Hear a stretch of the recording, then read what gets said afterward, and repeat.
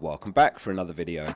In this video we're going to look at the top players to buy for Game Week 3 and beyond with data backed suggestions. This is a weekly series throughout the season, so if you'd like to follow it to guide your transfers and captaincy, hit subscribe. Projected points courtesy of FPL Review. So kicking off with the goalkeepers, and this week Sanchez is top, facing Luton at Stamford Bridge. He didn't do a whole lot wrong against West Ham despite a disappointing score and outcome. A goalkeeper transfer has come into many managers' thinking this week, particularly the Pickford owners, given Everton's very poor start and mounting injuries. Likewise, Brighton's fixtures are turning unfavourably, so an option for Steel owners as well, if your team's in good shape outfield at least. So Sanchez is one to consider when you look at their fixture run, and if you look at the next 5 numbers, he's basically on par with Edison.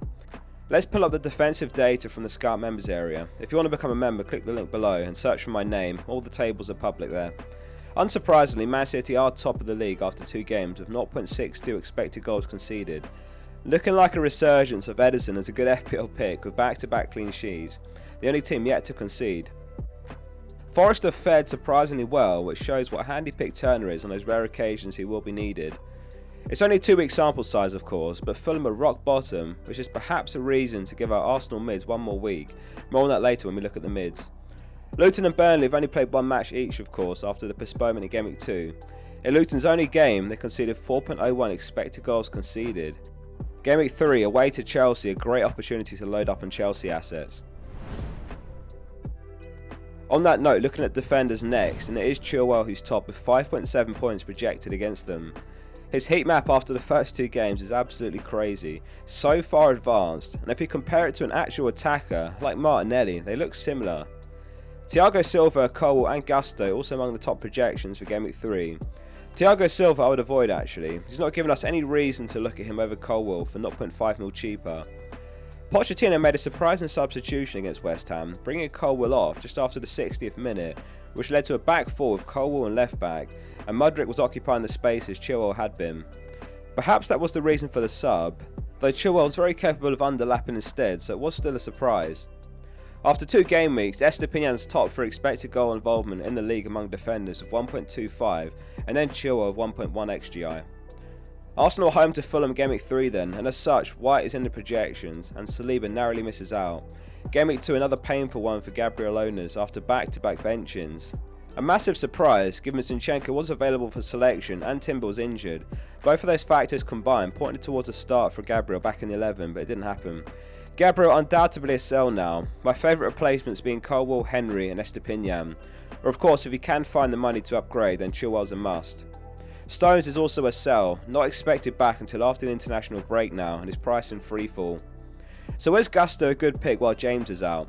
He makes the projections for Game Week 3 here, played well against West Ham, 96% pass completion.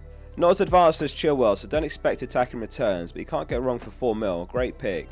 But do bear in mind that James could be back in a few weeks, so realistically you might only get 3 or 4 game weeks out of him, but that could be enough to be honest and they may not rush James back. Luton and Forest home back-to-back fixtures next and then Bournemouth away. Onto the midfielders, who are somewhat of a headache for many of us in Game Week 2. Bruno, Rashford, Saka and Martinelli all blanking.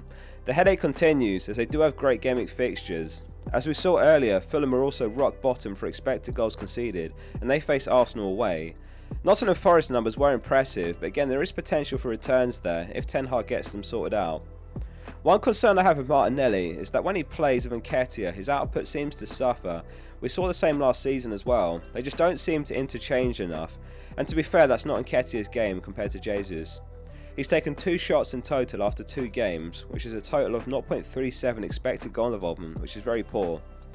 Foden's projected 5 points on the assumption of 75 minutes, though perhaps that's too harsh given he has played 90 both games. With 90 minutes that would put him at 5.8 projected points. Foden was incredible against Newcastle, kept popping up in those pockets and he was lethal on the turn as always. He created 7 chances and by far the best player on the pitch that game. Created a couple of chances for Haaland that you'd expect him to bury, so it could have been more. So Foden really has to come into the debate as a Game Week 3 transfer in.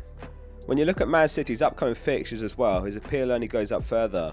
Expecting a couple of 3 or 4-0 type results over that run. And with De Bruyne out injured for about 4 months, they're going to need his creativity. One big surprise right at the end of Game Week 2 was when Arsenal won a penalty against Crystal Palace, and it was Ødegaard who stepped up and took it. Saka was the one we expected to be on duties, as he was last season. Arteta was asked post-match about this, and he said he had no idea it would happen, and it was a decision made by the players on the pitch at the time.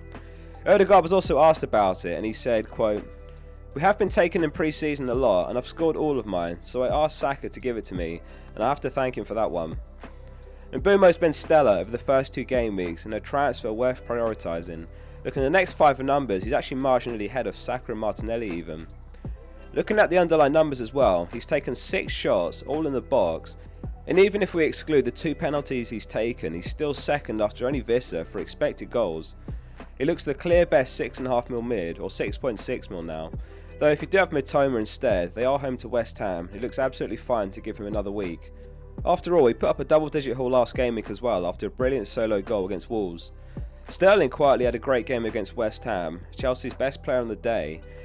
Could he be an interesting differential for their upcoming fixtures, particularly given he's got the best Game Week 3 fixture of the bunch? The review's projections do favour Mbeumo long term. On to the forwards then, and Haaland and Alvarez are in the top 3 with 7.2 and 4.8 points projected respectively. This might not be the week to get clever with captaincy. Man City against Sheffield United could be a goal fest. It was Alvarez who actually got the winner last game week against Newcastle, assisted by Foden. Many of us are looking for João Pedro replacements now. The top 2 in my eyes are Jackson and Alvarez. Man City have signed Doku on the weekend, who will be competition for right wing and left wing. He could eventually eat away at Alvarez and Foden's minutes longer term, but it could take him a while to settle in realistically, and Pep has tended to ease in new signings. I imagine many will be put off by the back-to-back 1-pointers for Jackson. Give me a player who's blanked twice with good underlying numbers than a player who's scored 2 extremely low XG goals from 2 total shots.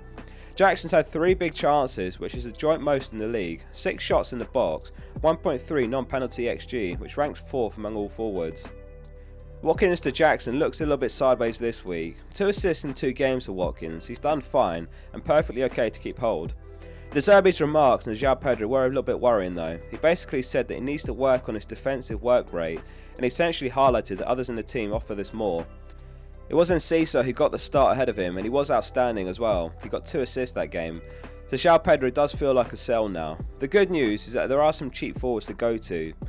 Nketiah, another one to mention here. He had a decent game against Crystal Palace, and Arteta clearly favours him.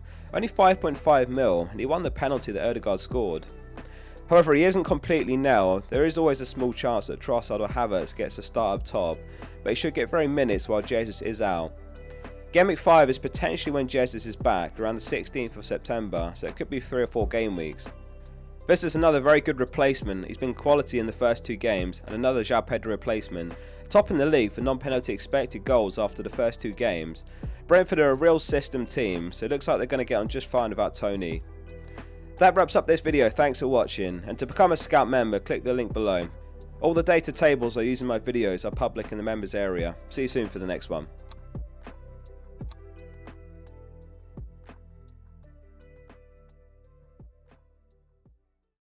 Sports Social Podcast Network.